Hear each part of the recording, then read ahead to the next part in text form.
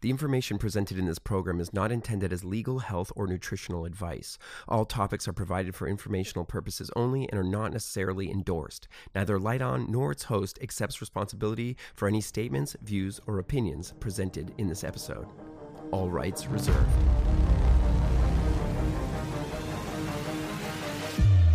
It feels like all our heroes are counterfeit. And we all know why. Because it's painful enough to pretend. The world itself is just one big hoax. This episode is brought to you by Visit Williamsburg. In Williamsburg, Virginia, there's never too much of a good thing. Whether you're a foodie, a golfer, a history buff, a shopaholic, an outdoor enthusiast, or a thrill seeker, you'll find what you came for here and more. So ask yourself, what is it you want? Discover Williamsburg and plan your trip at visitwilliamsburg.com. All right. Today I'm joined by Dr. Eben Alexander, who spent over 25 years as an academic neurosurgeon, graduating from the University of North Carolina at Chapel Hill. He received his medical degree from Duke University School of Medicine in 1980.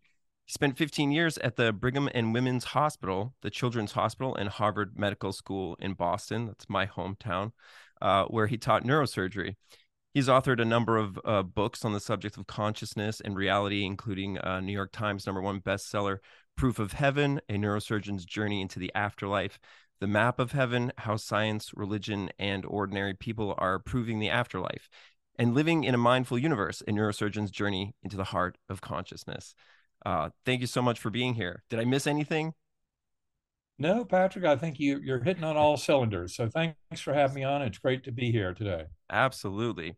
So I've watched some of your presentations, and it's been really amazing hearing all these stories. And I was struck by your story in particular because you're a neurosurgeon, a doctor, very much a part of allopathic medicine, and here you are writing books about consciousness and near-death experiences. So I want to hear a little bit about your experience for people who don't know, and how that affected your interpretation of sort of Western medicine, and because you have very much standard background, and how did that change your views? I know you mentioned in one of your presentations about how everything is sort of based on materialism, and so how did that change for you?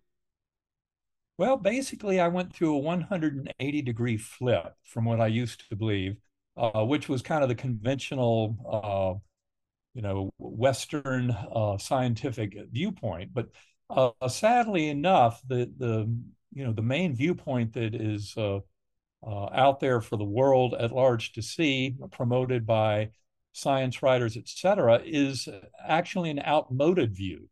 It is Newtonian determinism that pretends that the physical world is all that exists and that the brain must somehow create consciousness, even though nobody has the remotest clue how it does so. And in fact, that conventional science would simply debunk, deny, and ignore all the evidence, like my kind of experience. And yet millions of people have had these experiences that show us that we're much more than just a physical body, and that the brain is not the creator of consciousness at all. It's simply a reducing valve or filter that allows us to interact with basically the mind of the universe.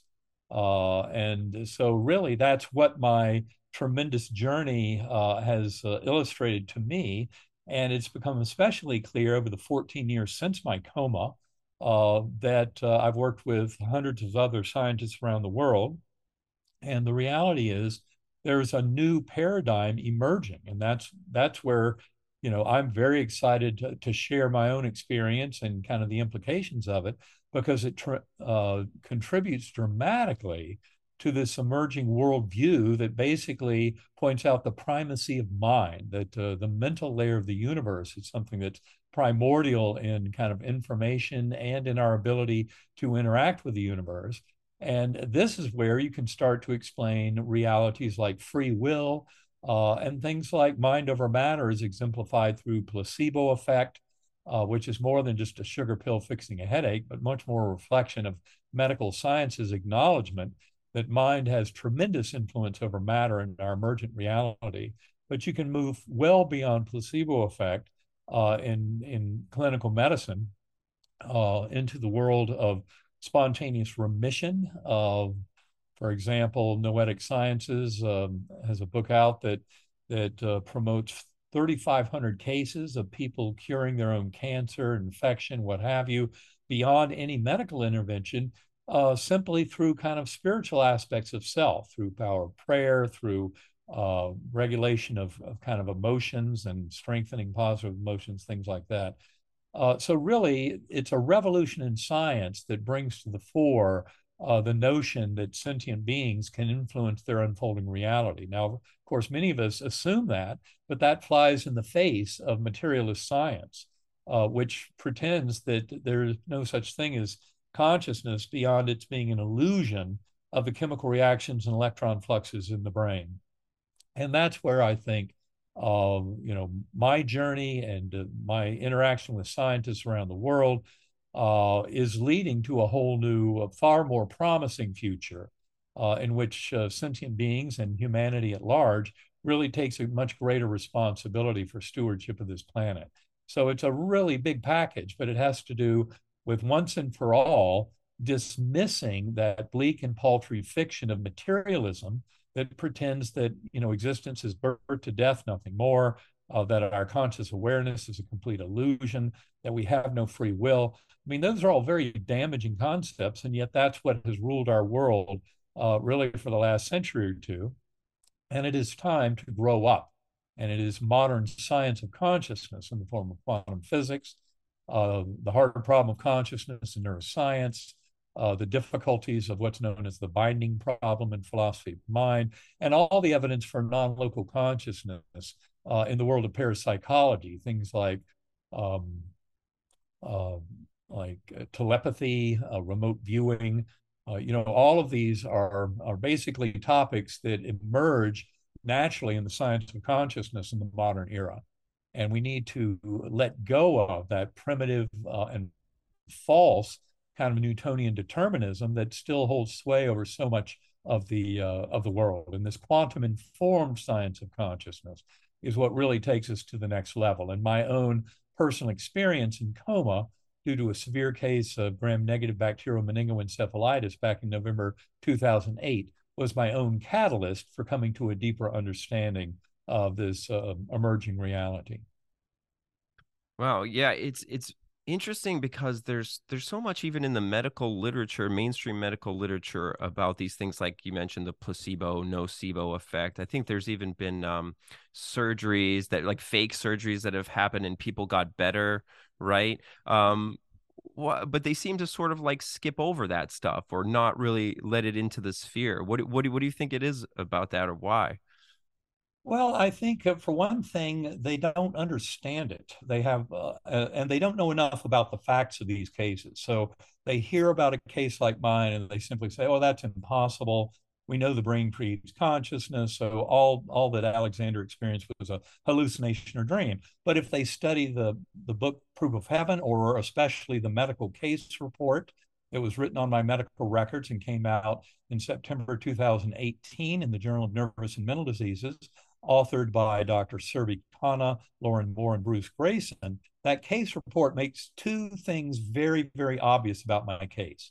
One is the documented objective evidence for damage to my brain through neurologic exams, scans, lab values, etc., is so astonishing there that you conclude that there's no way that brain could have harbored any kind of dream or hallucination, much less the most profound, detailed, memorable, transformative, life-changing experience of my entire existence. How did that happen when, as those three doctors pointed out in the medical record, my brain was severely incapacitated to a point where it could not have harbored anything but the most, other than the most primitive kind of proto elements of consciousness, not this incredible experience that I have. That's one major point of the case report. The other is how do you explain this recovery? How do you explain that over 2 months' time I had a full return of memory and a complete return to health when in fact my doctors had estimated during my illness that I started with a 10% chance of recovery, but by the end of 7 days in coma on 3 powerful intravenous antibiotics on a ventilator, not showing any signs of neurologic improvement, it was time to let me go and let nature take its course, stop antibiotics and let me die. That was the result of a family conference on day 7 of coma. And it was soon after that that I started coming back to this world, which was a real shock to my doctors. But even more shocking was beyond that, the complete recovery of memories over about 2 months. That's really kind of inexplicable. And I think that's probably where we start with all this, and that's what I was faced with. How could I explain this miraculous recovery that was unprecedented in the medical literature? And in fact, when the peer review editors of the Journal of Nervous and Mental Diseases challenged the three doctors who wrote the case report on my medical records, they said exactly that. This case is unprecedented. It's absurd. How do you explain somebody this ill from gram-negative meningitis to end up having a full recovery? And that's a real shocker. And so you need explanations for these medical facts around my case. And that's where the whole thing starts to come together, because in fact, what the three doctors told the peer reviewers is it was because of my near-death experience that I was rewarded with this unprecedented, miraculous healing that I went through. And so that's where we really should all take more interest in what is this kind of story and this kind of understanding tell us about our own abilities to bring ourselves into wholeness and healing. It's interesting. I've talked to a few people now and kind of hung out on the NDE boards and spoken to some people, and it seems to be a recurring thing that people have this very, their experiences give them this sort of healing effect, and even new abilities. Sort of, they're able to like speak new languages or do art that they've never done before. So it's fascinating. But I want to hear a little bit about what your experience was actually like, and is it this vivid thing that people talk about? Can you be certain that it wasn't some kind of hallucination? I mean, we know about what you just said about the brain, so it seems unlikely. But what did it mean to you, and what was the actual experience like? Well, I'll start by saying that when I first woke up, my brain was so damaged from all this, I did not even recognize loved ones at the bedside, my mother, my sisters, my sons. Wow. And that's because I'd had a very profound amnesia during my entire near-death experience. And that is an unusual feature. But I think near-death experiences are first and foremost tailored for the soul that has them. And when I look back on my experience in my life, the experience I had was the perfect catalyst to come to the deeper understanding that I was seeking. And that's a very important point, is that the qualities of an NDE are always there first and foremost for the experiencer to have their life transformed in a positive direction that kind of aligns with their soul growth. Now, to get right to your question of what that experience was like, okay, given that we've established that an unusual feature was the amnesia, it all started in what I call the earthworm's eye view, a very primitive, coarse, kind of unresponsive realm. It was like being in dirty jello. I had no body awareness during any part of this journey, but I did have kind of an awareness of perception, of feeling things. All my kind of senses and beyond were activated to kind of perceive what was going on in this realm. And it was kind of murky and foreboding, like being in dirty jello, like roots and blood vessels all around me. And yet I felt no fear. And that was partially due to that amnesia. I had no expectation. This was just existence. So I accepted it as it was without any kind of value judgment whatsoever. The good news is I didn't stay there forever. I was rescued from that realm that I call the earthworm's eye view by this slowly spinning white light that came towards me like a beautiful kind of clear light that had fine silvery and golden tendrils off of it. And it was slowly spinning. And the other thing that was amazing was it was associated with a musical melody. And to me, all of the kind of spiritual transitions in my journey had associated music. And it was by remembering the notes of that music that I was able to conjure up these various portals at various stages in the journey, because I would spontaneously tumble back down to that earthworm eye view, to that primitive starting point. But I quickly learned that by remembering the musical notes of the melody, I could conjure up that light portal that would take me up into this rich, ultra real Gateway Valley. I called it, the Gateway Valley, because it was not my final destination, as you'll hear in just a moment, but it was simply a gateway. And it appeared to be this beautiful meadow surrounded by mountains and forests, sparkling waterfalls into crystal blue pools. I was a speck of awareness on a butterfly wing. There were millions of other butterflies looping and spiraling in these vast formations, colors beyond the rainbow. Below us in this meadow were thousands of beings dancing, joy, merriment, lots of festivities. I remember children playing, dogs jumping, and just an incredible party going on. And when I wrote it all up weeks later, I said that those were souls between lives. That was kind of my interpretation of what I witnessed in that realm. But it was also an intersection where one could perceive, the four-dimensional space-time of our material physical world, but also see that there was this huge kind of ordering in the mental realm that allowed us to discern information and also have influence. Now, in that Gateway Valley, an important thing to stress is it was much more real than this world, much more detailed, vibrant, alive, meaningful, powerful, engaging, every bit of that. It makes this world look dreamlike and murky by comparison, this material world. And that's how many near-death experiencers describe that realm, those spiritual realms, as being much more real than this one. In fact, the way I put it, when I tried to describe all this to my doctors when I first woke up, and of course they were surprised I was even coming back, that my recovery was proceeding at all. That was a shock to them. But they told me you can forget about it because the dying brain plays all kinds of tricks. Now, at that time, in the early weeks of recovering, I had not recovered any of my memories of neuroscience knowledge, cosmology, physics, all my scientific knowledge, religious beliefs, all that kind of stuff was still to emerge over the next few months as I slowly recovered in more complete fashion than before coma, many of the memories of my life, including semantic knowledge, etc. And so what I told my oldest son 2 days after getting out of the hospital, it was the day before Thanksgiving 2008. He was majoring in neuroscience in college at the time. He had been there during a lot of my coma with family members holding my hand, trying to keep me to this world.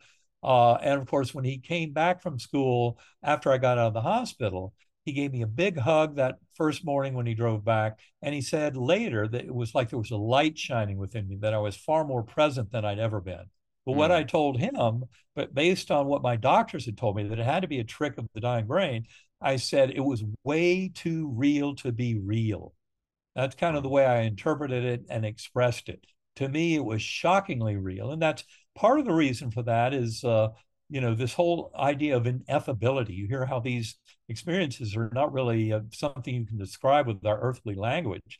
Right. And that's because our language is very good for describing a trip to Disney World, but it certainly fails miserably at describing this kind of profound spiritual journey to realms where, for example, your entire life can flash before your eyes. In a life review, which is described in more than a half of near-death experiences in some series. And yet, for me,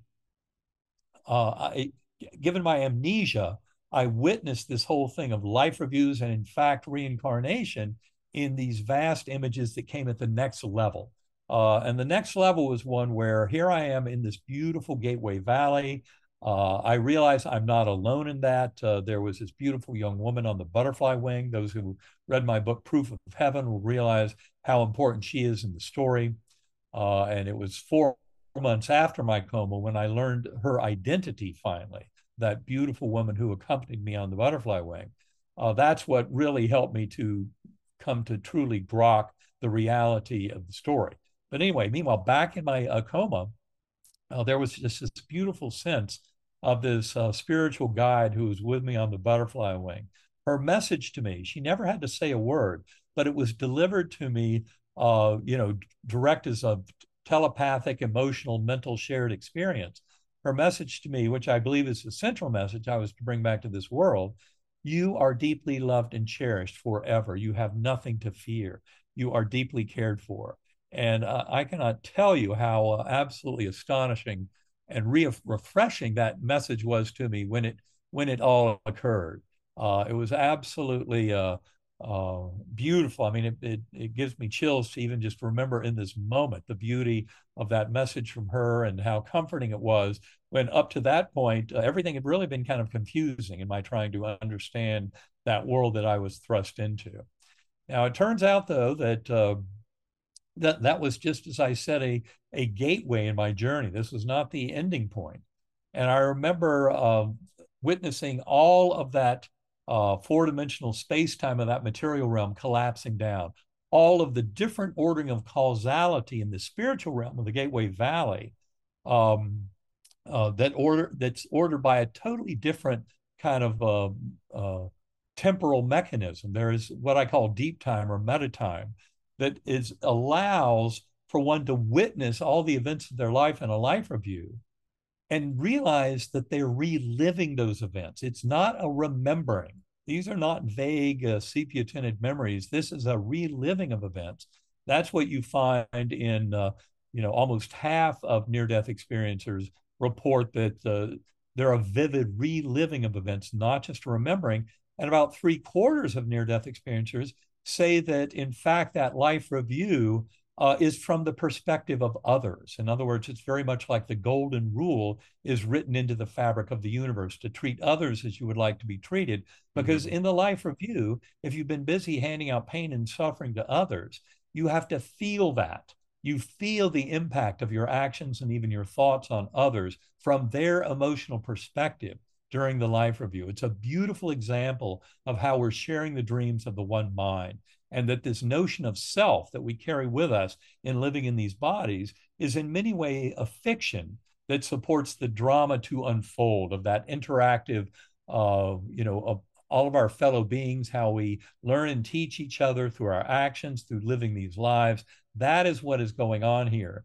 And to realize that ultimately, as near-death experiencers will tell you, going back thousands of years across all experiences and continents, is that what becomes apparent in that life review and in the near-death experience is the power of that love, that God force of love. Something like 90% of near-death experiencers, and this certainly includes those who were previously atheists or agnostic or what have you, but more than 90% of near-death experiencers come back believing that there's a God of some form out there. Now, when I came back from my journey, I knew that that being that I encountered in the core realm, which was the next level of my engagement with this, that infinitely loving God force was the source of our very conscious awareness. And I also came to realize, as the majority of near-death experiences will explain, is that our consciousness is bound through those binding forces of love. And that in that realm, what rules is unconditional love of the creator for the creation, something we can all share as co-creators of that emergent reality.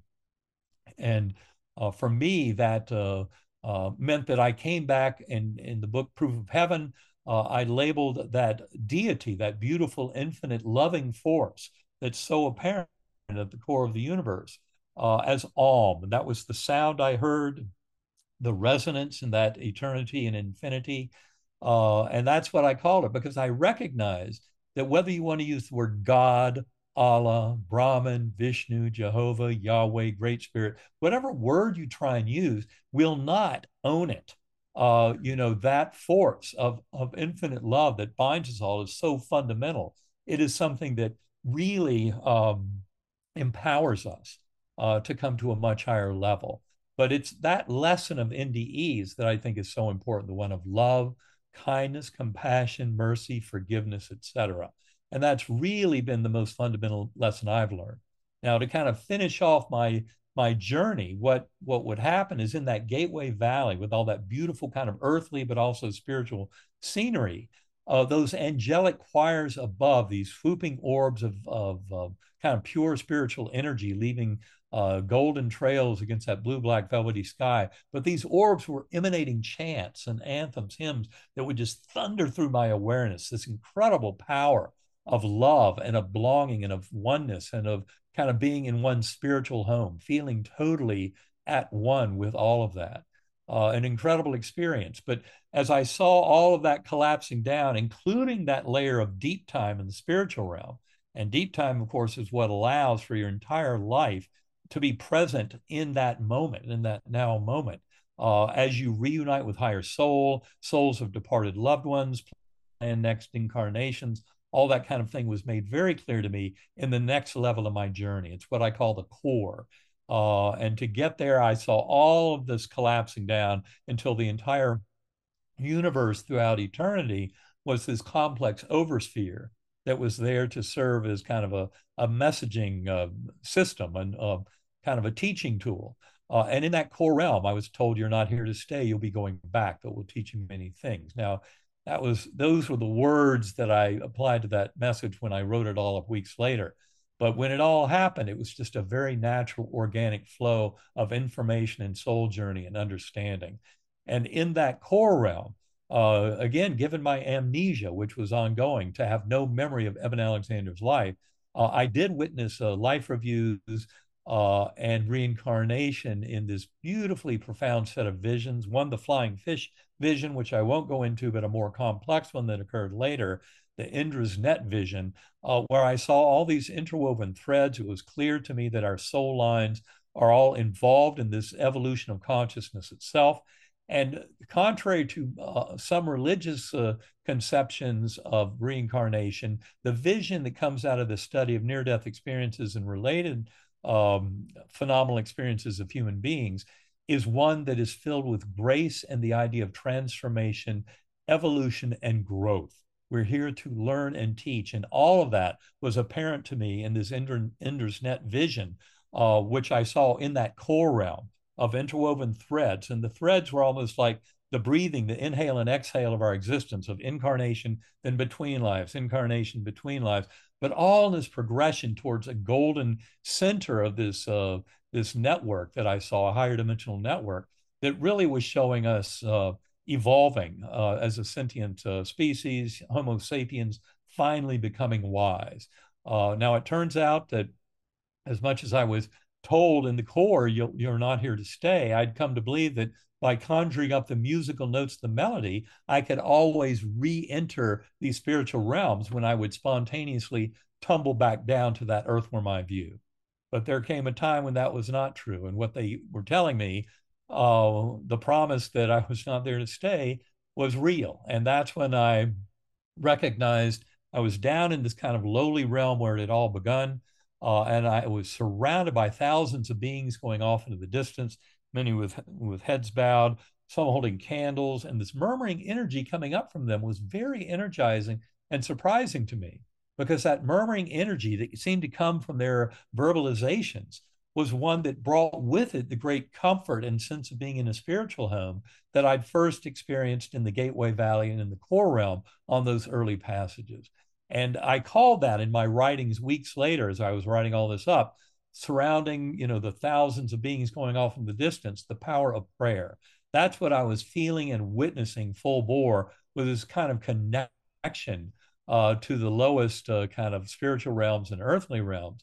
But through that mental realm and the power of prayer and love was welcoming me back. And it was at this point that I saw six faces that would bubble up out of the muck.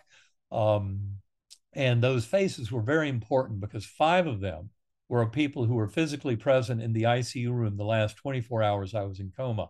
So in many ways, they served as what's called a veridical time anchor, showing me that the vast majority of my coma experience had to happen between days 1 and 4, possibly days 1 and 5 of my 7-day coma. And all that timing is explained in detail in the book Proof of Heaven. But it was really the sixth phase that I saw, and that was of a 10-year-old boy. That's what drew me back to this world. And as much as throughout this entire experience, I had thought this can continue, it can cease, it doesn't matter. When I saw the sixth face, all of a sudden everything mattered. And it was probably the only moment of true fear I felt in the entire journey. And that was because it was day 7 of coma. The doctors had just held a conference where they said I'd gone from 10% chance of coma of survival down to a 2% chance with no chance of recovery.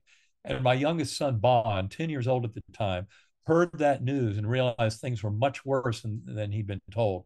He ran down the hallway into ICU bed 10, where I was lying there on my ventilator, on my hospital bed, eyes taped shut. He pulled open my eyelids, one eye looking over there, one over there, neither pupil working.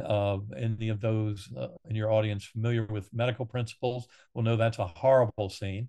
Um, I promise you, I did not see him with my eyes or hear him with my ears, but somehow this pleading message from him was getting through.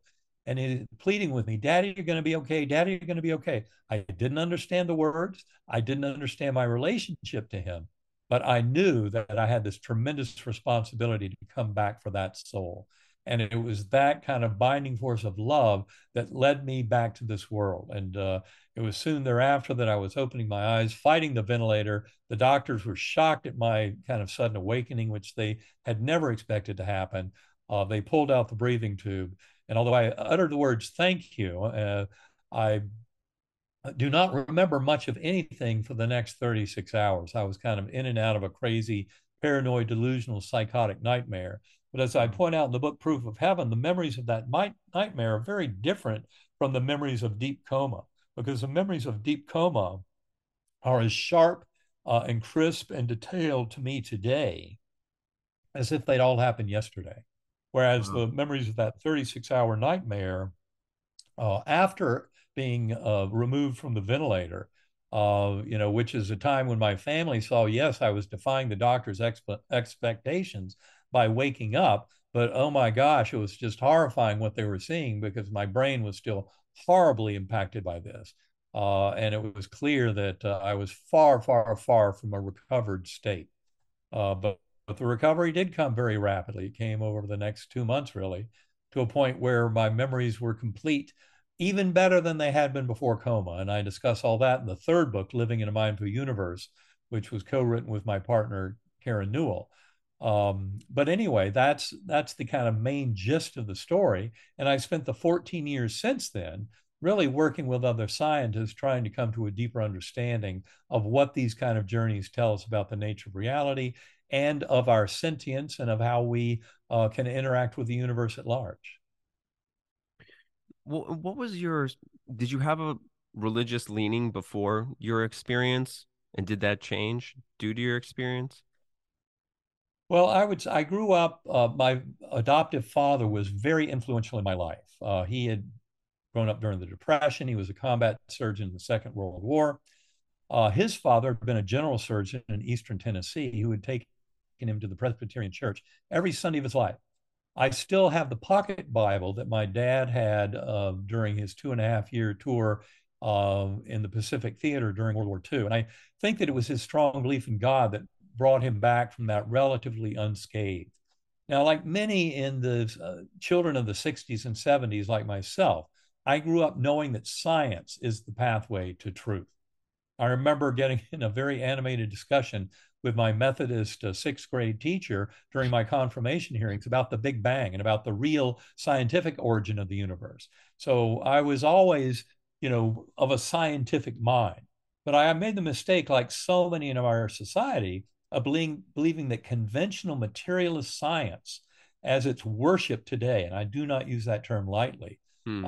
is a faith based religion that actually has less to support it than some of the faith-based religions. It remains Absolutely. a very Yeah. dogmatic, Newtonian, deterministic view of the world, where, for example, ions and ion channels in the neurons of the brain and neurotransmitters and synaptic vesicles all behave according to purely Newtonian deterministic principles.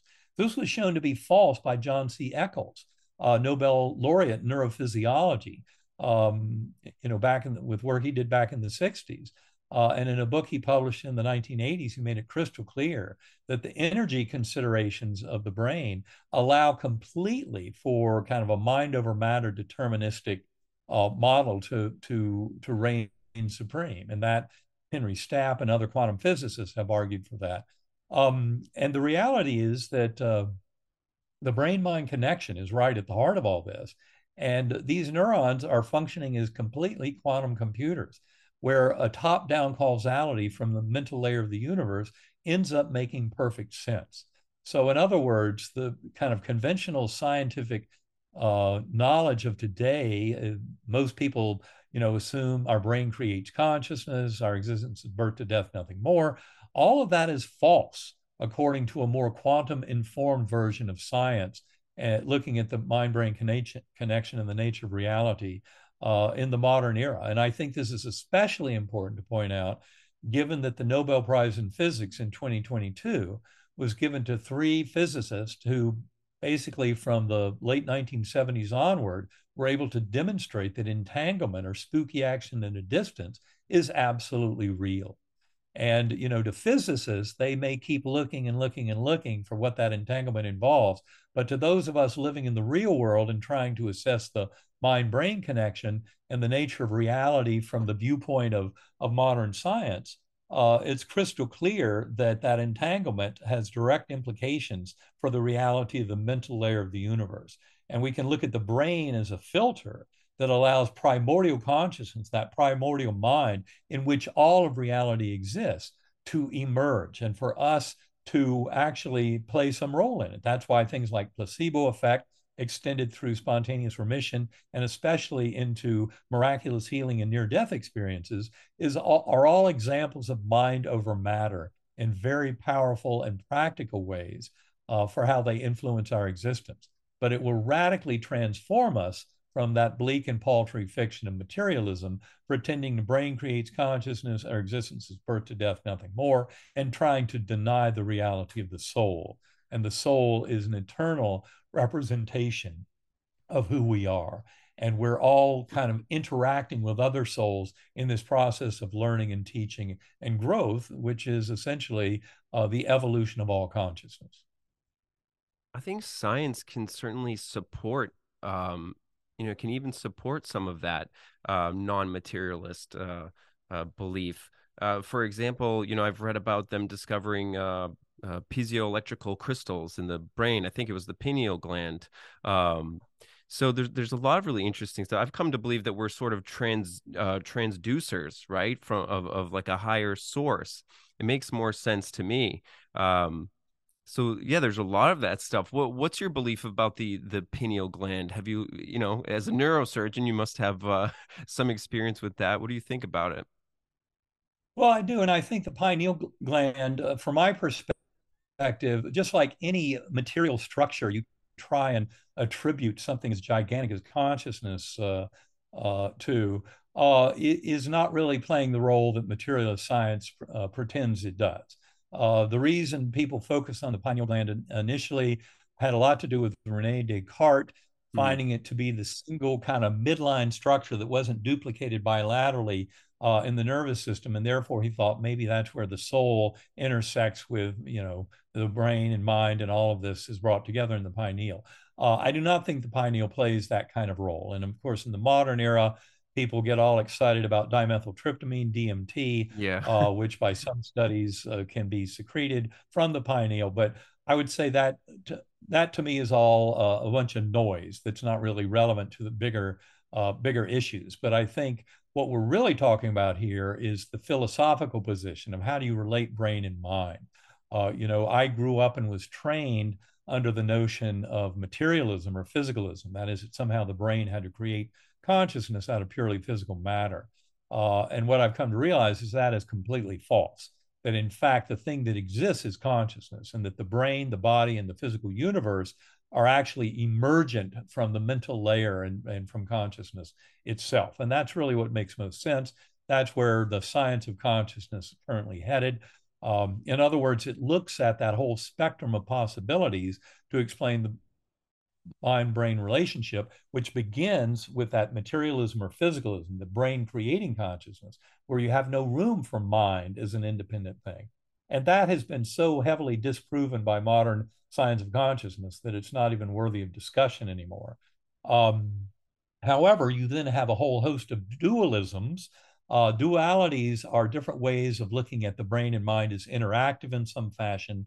And there's several different philosophical scientific models for how dualisms could work. But then at the far end of the spectrum, you get to idealism. Idealism is the notion that the mind and the mental layer is ultimately what is responsible for all that emerges in these lower layers in the material world.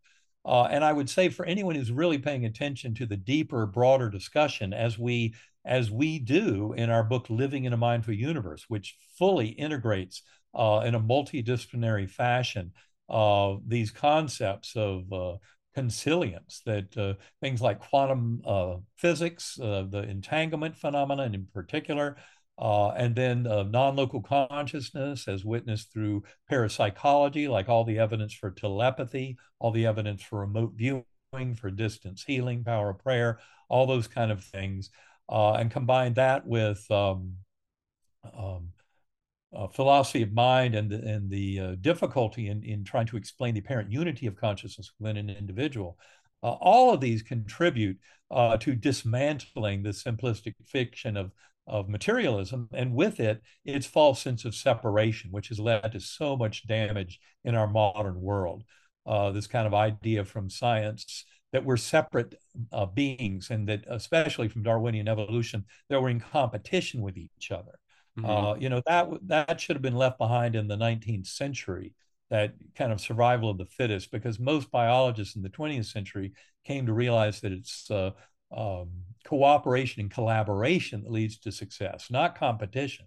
Mm. And then, of course, the false sense of separation of a materialist, reductive materialist science is very damaging, especially when it impacts our economic and social systems, and lets us believe that we're in this competition with each other in kind of zero-sum game, as opposed to a quantum-informed vision of consciousness, which acknowledges the abundance that we share and the fact that we need to be responsible as the sentient beings on this planet to help guide the evolution and the proper use of resources. All of it done with a more unified, holistic view of who we are and how we're all in this together. And that's where I think a lot of this kind of discussion of NDEs and what they're pointing out about that binding force of love is so important. And you would ask me about my religious beliefs. I'm sorry, I've gone off on tremendous tangents. That's Uh, okay. but the reality is, I've come to realize that I think that in many ways religion should be unified around the concepts of kindness, compassion, mercy, acceptance, when necessary, forgiveness.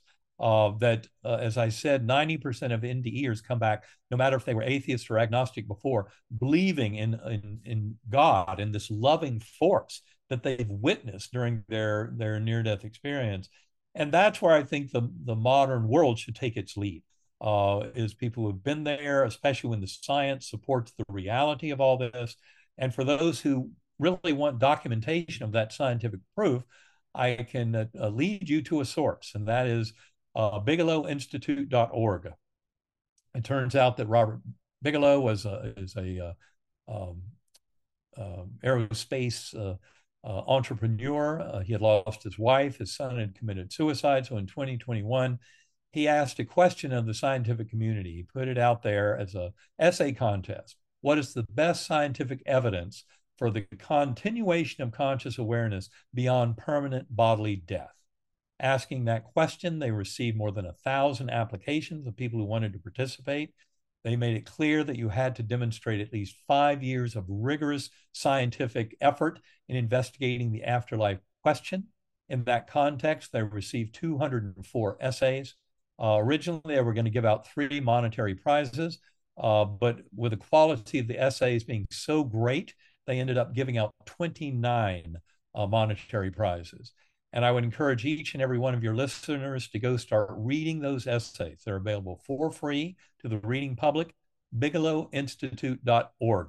Just go there and start reading. Start with Jeffrey Mishlaw's first place essay, and you'll quickly realize the scientific evidence for the afterlife and even for reincarnation is so overwhelming that it's beyond a reasonable doubt that it is fully supported by the empirical evidence. And then you have essays from all different directions. Some are purely scientific, like Pim van Lommel's second place essay, beautiful essay of his prolonged experience as a Dutch cardiologist with near-death experiencers, et cetera. And he has a profound knowledge of the implications of quantum physics on consciousness. Or read Bernardo Kastrup's excellent entry um, where he simply uses facts available in modern materialist science, including entanglement, including quantum physics, and makes a very compelling argument for the reality of objective idealism. It's similar in many ways to the multidisciplinary arguments we make for objective idealism in our book, Living in a Mindful Universe. I think it's important to point out to anybody who's really paying attention to this bigger discussion is idealism, which is just showing the reality of the mental layer of the universe, isn't really going far enough. A better philosophical term for the answer is evolutionary panentheism, which is simply the idea that that God force, that primordial mind that we discuss in such detail in Living in a Mindful Universe, is something that enables all of our consciousness, and all of emergent reality exists in that consciousness.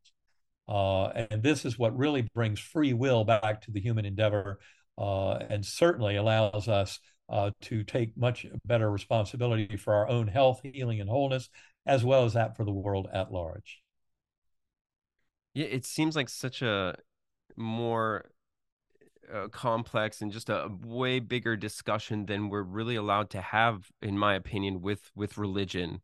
You know, all the various organized religions. I think that there's truth in all those things, but they're a tiny element of the broader picture, right? That's why I think that, like you said, you know, like the sort of moral elements are great, and it's important to extract those and unify with them. So I think that's a fantastic message. Um, I think that's a very important point. You know, religions have had more than 5,000 years to kind of teach us the golden rule: treat others as you would like to be treated, has an expression in every major religion there is, and also golden rule is there in non-religious kind of moral and ethical systems. And that's the deep message of near-death experiences, and that's the deep message of this emerging science of consciousness. And I think it is important for some consolidation of human understanding around this. Important to realize, religions often will trumpet, scripture thousands of years old and ideologies from the past, where a tremendous amount of the fuel that is energizing this current growth and understanding in the science of consciousness has to do with personal experience in the here and now of human beings having these experiences. And the best news is that you don't have to have a near death experience to come to all the knowledge that I have about this. As a sentient conscious being, you can explore your own consciousness. And that is something that I've been doing on a regular basis for the last 11 or 12 years. Meditation, going within. For me, it's a form of centering prayer. And this is where all of us can start to come into greater answers about these deep and profound questions. You come to realize that your little ego mind, so many of us identify with that voice in our head as who we are. I love how Michael Singer puts it in his book, The Untethered Soul. He calls a voice in your head your annoying roommate. And do not forget that. That little voice in your head is nothing more than a parlor trick. But the deep, profound mystery of your conscious awareness goes far deeper than that. And that is something that you can explore through meditation. And what I learned beginning about 2 years after my coma, I'd read 150 books since my coma on physics, cosmology, consciousness, brain and mind, spiritual experience, etc., trying to make sense of it. But I came to realize the only way to truly make sense of my experience was to explore my own consciousness. And that's what I've done every day for the last decade plus. I use sacred acoustics. That's a form of binaural beat brainwave entrainment. I was first attracted to that concept 2 years post-coma in reading about binaural beats, which is a phenomenon first described in the mid 1800s by a Prussian physicist. He noted that when you put a pure tone in one ear, slightly different tone in the other ear, for example, 100 hertz or cycles per second in one ear, 104 hertz in this ear would give me a 4 hertz signal in the brain. And nobody knew where it came from. When you need mealtime inspiration, it's worth shopping Kroger, where you'll find over 30,000 mouth-watering choices that excite your inner foodie. And no matter what tasty choice you make, you'll enjoy our everyday low prices, plus extra ways to save, like digital coupons worth over $600 each week. You can also save up to $1 off per gallon at the pump with fuel points. More savings and more inspiring flavors make shopping Kroger worth it every time. Kroger, fresh for everyone. Fuel restrictions apply. If you're struggling to lose weight, you've probably heard about weight loss medications like Wegovy or Zepbound, and you might be wondering if they're right for you. Meet PlushCare, a leading telehealth provider with doctors who are there for you day and night to partner with you in your weight loss journey. If you qualify, they can safely prescribe you medication from the comfort of your own home. To get started, visit plushcare.com/weight loss. That's plushcare.com/weight loss. plushcare.com/weight loss. But it was the arithmetic difference between the two input frequencies. And sacred acoustics, you can go to sacredacoustics.com to learn a whole lot more about all of that. But that is a form of brainwave entrainment that I've found to be incredibly powerful in this kind of mission of discovery. And so it's really all about personal experience and what we can learn through meditation, prayer, going within, and then what we bring back to live our lives. Because in fact, the profound gift of this life and this existence is about growth and transformation. But that all occurs here in this physical realm. It doesn't occur so much in the spiritual realms, even though we can gain tremendous insight by spending some time in meditation. But ultimately, it's what we do in living these lives, how we treat ourselves and treat others, that makes the big difference. And that's where I would say my NDE offered me a 180-degree flip from the mistakes and falsehoods of materialism and the notion the brain creates consciousness into a much richer recognition of a reality that honors the free will of sentient beings, and really indicates that we can dramatically influence our own lives and the whole trajectory of human destiny through this awakening to a much richer reality of a shared kind of common goal, a shared oneness of mind, and that we're all bound together through those forces of love, kindness, compassion, and mercy. Absolutely. And I think there's an important conversation there as far as the acoustics. I fully believe in what Tesla said about frequency, energy, vibration. I think that is really the key to the universe. And you see it so much in every aspect of all of this. And it just reminded me of my grandfather was suffering from Alzheimer's, and he had deteriorated to the point where he was catatonic, essentially. And until we put earpods in his ears and played his favorite song, and he sprung to life like he was like like you had just picked up the strings of a puppet, like you know and so yeah, I think there's really something to that. It really is sacred for sure. Well, that's beautiful that you bring that up about your grandfather. There is it's one of the main examples in clinical neuroscience that the brain does not create consciousness is something called terminal lucidity or paradoxical lucidity. And there are more than 100 cases in the literature of this happening, and I'm sure it's more common than that. It just seems to be underreported. But it often happens in people who have been demented for a long time. Sometimes people have been psychotic and demented for decades. And yet, at the very end of their life, as they're approaching physical death of the physical body, they come back to life and they are alive. And you're right, music can sometimes be a catalyst that allows that kind of thing to happen. But it's astonishing to see. And I'm aware of cases of it happening in people whose brains had been more than half replaced with metastatic cancer, who had been deeply comatose for months. And yet, as they approach death, they wake up, become very interactive with loved ones at the bedside, often at a time when they're experiencing souls of departed loved ones who've left the physical plane, who are coming to escort them over. In fact, that very thing happened in my own mother, who was age 99, my adoptive mother, when she was passing over in April of 2019. And Karen and I were actually giving a meditation play shop in conjunction with William Peters, who is renowned for his work with shared crossings. William Peters and the Shared Crossing Project is based in Santa Barbara, but it's all about helping people to get into a kind of a state, a mental state with their loved ones to enhance the possibility of having a shared death experience. That is, sharing in the near death experience of someone who's actually dying, witnessing even a full blown life review, and then coming back to this world. But in that setting, giving that workshop, my own mother had a respiratory illness at age 99, became unresponsive the last 4 days of her life. And it turns out that 2 days before she passed, I wish I'd known this at the time, but she woke up in the middle of the night, 2:30 in the morning, and she woke her nurse up. And her nurse said it was impossible for her to get out of bed, but somehow she had done that. And she woke the nurse up and said, "My mother's here. Call my children. Call my children. She's really here." And when I heard that, unfortunately, a few days later, when she lapsed back into unresponsiveness, I knew that meant she was very close. When people are seeing their loved ones, it's not wishful thinking. That is their loved ones actually there to escort them over.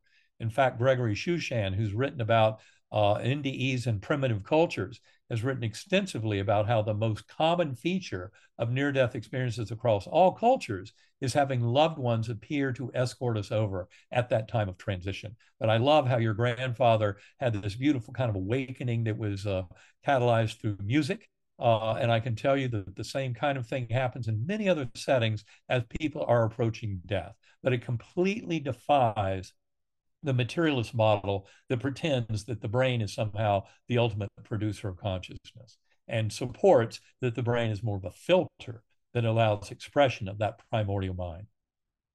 Absolutely. So I have to ask you about there. I've spoken to a couple of people now with different views. There's also like a bit of a darker view of sort of NDE experiences. One individual I spoke to discussed mostly hellish experiences, and I spoke to Howdy McCoskey, who wrote a book, I believe it's called "Exit the Cave," who believes that this is essentially a bad copy. Our Earth is a bad copy, and coming back here is a reincarnation trap, and the people we experience are tailored to as sort of like a propaganda campaign, he calls it, to get us back into the reincarnation cycle. I don't know if this is correct, but I think I heard that you had studied some sort of Gnostic texts and things like that. I think that's sort of supported in some of that. What do you make of all that, the hellish experiences and the notion that maybe this is sort of like a soul trap of sorts, and all of that stuff is sort of to like lead you back in? Well, I think it's important to point out that the vast majority of reported near death experiences are very positive, very, very enlightening. And then if you're getting into that territory of the hellish or dark Mm-hmm. NDE, you're probably talking around 3 to 5% of reported cases out there. Now, you can argue that all NDEs are underreported. People are, they think, oh my gosh, if I tell people about this, they'll think I've gone crazy. So they don't want to share it. In fact, more than half of NDEers say they don't want to share their experience because they're worried they'll be labeled crazy. But I think an important statement to make about even the hellish NDEs lead to very positive transformations. People come away realizing that there is a beautiful force of love at the core of the universe that has tremendous power. They come away, I think, often from if you've handed out a lot of pain and suffering to others in your life review is going to be unpleasant. It's one of the that's the reason the life review serves so well as kind of a course correction to kind of nudge us gently towards that pathway of love, kindness, compassion, and mercy. Um, but ultimately, the message of NDEs is really one very positive. As I said, more than 90% of NDEers come away believing that there is some loving, benevolent force at the core of the universe, and they won't necessarily try and label it. But if they had prior religious beliefs, they might call that God or Allah, uh, whatever. They might Mhm. attach that label to it. And that's one thing I've found in discussions with many near-death experiencers is the content of the experience does not depend on your prior religious beliefs. I mean, I've been brought up in a Methodist church, had fairly conventional Methodist beliefs, and yet I was exposed to a oneness with God that was absolutely profound and completely defied anything I was ever taught in church. Likewise, I was shown in that Indra's Net vision a beautiful and absolutely concrete mode of interpreting reincarnation as a positive form of growth and transformation and evolution. Simply that one cannot become one with the divine in one incarnation. It takes multiple incarnations to do that, to move up that ladder and to gain that kind of perfection, like um, Mother Teresa or any saint out there. They don't have to come back, and yet, for example, I think the Dalai Lama is an example of a soul that doesn't have to come back at all, and yet does to help benefit the growth of kind of all of sentience throughout the universe. So, but So the to me, question it's is, really sorry to interrupt, but the question is sort of like, why aren't we, if we are sort of individual sparks of God, then why is it that we need to be perfected in the first place? I think that's the question that they're asking, right? I would say it's because that God force or God mind loves the experience of going through this growth. In other words, it's not as if that God mind has the ultimate answer.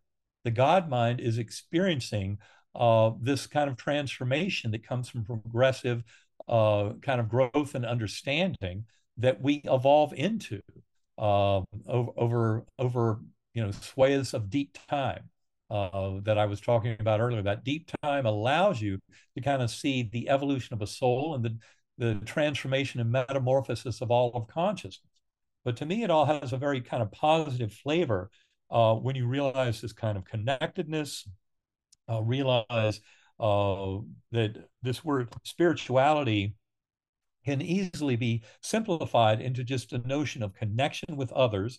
And that one mind hypothesis is very strong in the modern science of consciousness literature. And then also the notion of kind of shared meaning and purpose. To me, spirituality just needs those very simple ingredients of connection through mind and meaning and purpose as kind of shared concepts of growth to really explain so much more about what we're going through and why there's even programmed forgetting, because that's a huge part of it. Yeah. If you talk to, for example, the reincarnation data that I did not know about prior to my coma, but have learned a lot about since then, is largely based at the University of Virginia over the last 6 decades. People can go to uvadops.org to learn a lot more. But Dr. Ian Stevenson, Dr. Jim Tucker, who have headed up those studies, have made it very clear that you have to ask children about these past lives before age 6 or 7. Because after that, the memories start to get covered over. And it's unusual for people to harbor these memories of past lives and between lives beyond age 7 or 8. Some people do, and they have a very thin veil, and often they become psychic mediums and other things like that. Um, but most of us, it's covered over. And I think that's what gives us skin in the game, the kind of buy-in of our culture to support, birth to death. And this is my incarnation, this is my life, and to lead it with that kind of seriousness. But we forget that we've had previous lifetimes and that those have contributed to what is going on in this lifetime. That's the whole world of transpersonal psychology. In that website, you mentioned you can read more about the past memories in children, because I was going to ask you about that. That's very fascinating to me. Yeah, at uvadops.org, you'll Mhm. find a lot of papers. You have active links to many of them.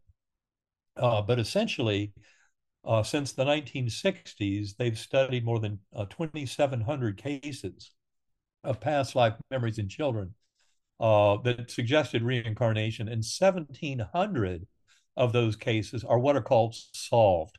That is, they actually found the person who lived that life that is described by the child. Now, of course, many of those cases came up before the age of the internet, back in the 60s, 70s, and 80s. So they Resource found the people that they were talking about in these cases. Well, it's absolutely astonishing the Uh-huh. details that is uncovered, people's names, relationships, actions.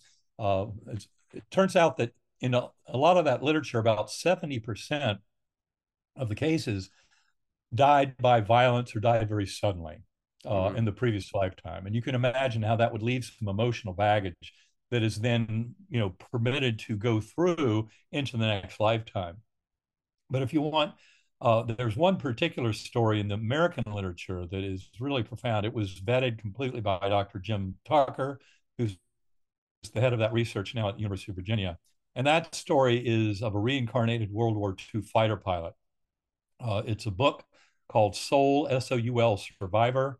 It's by Bruce and Andrea Leininger. It's about their son, James Leininger. And if you read that book, you'll see the kind of quality of experience and the amount of detail that comes through in these past life memories. And it's truly just absolutely shocking.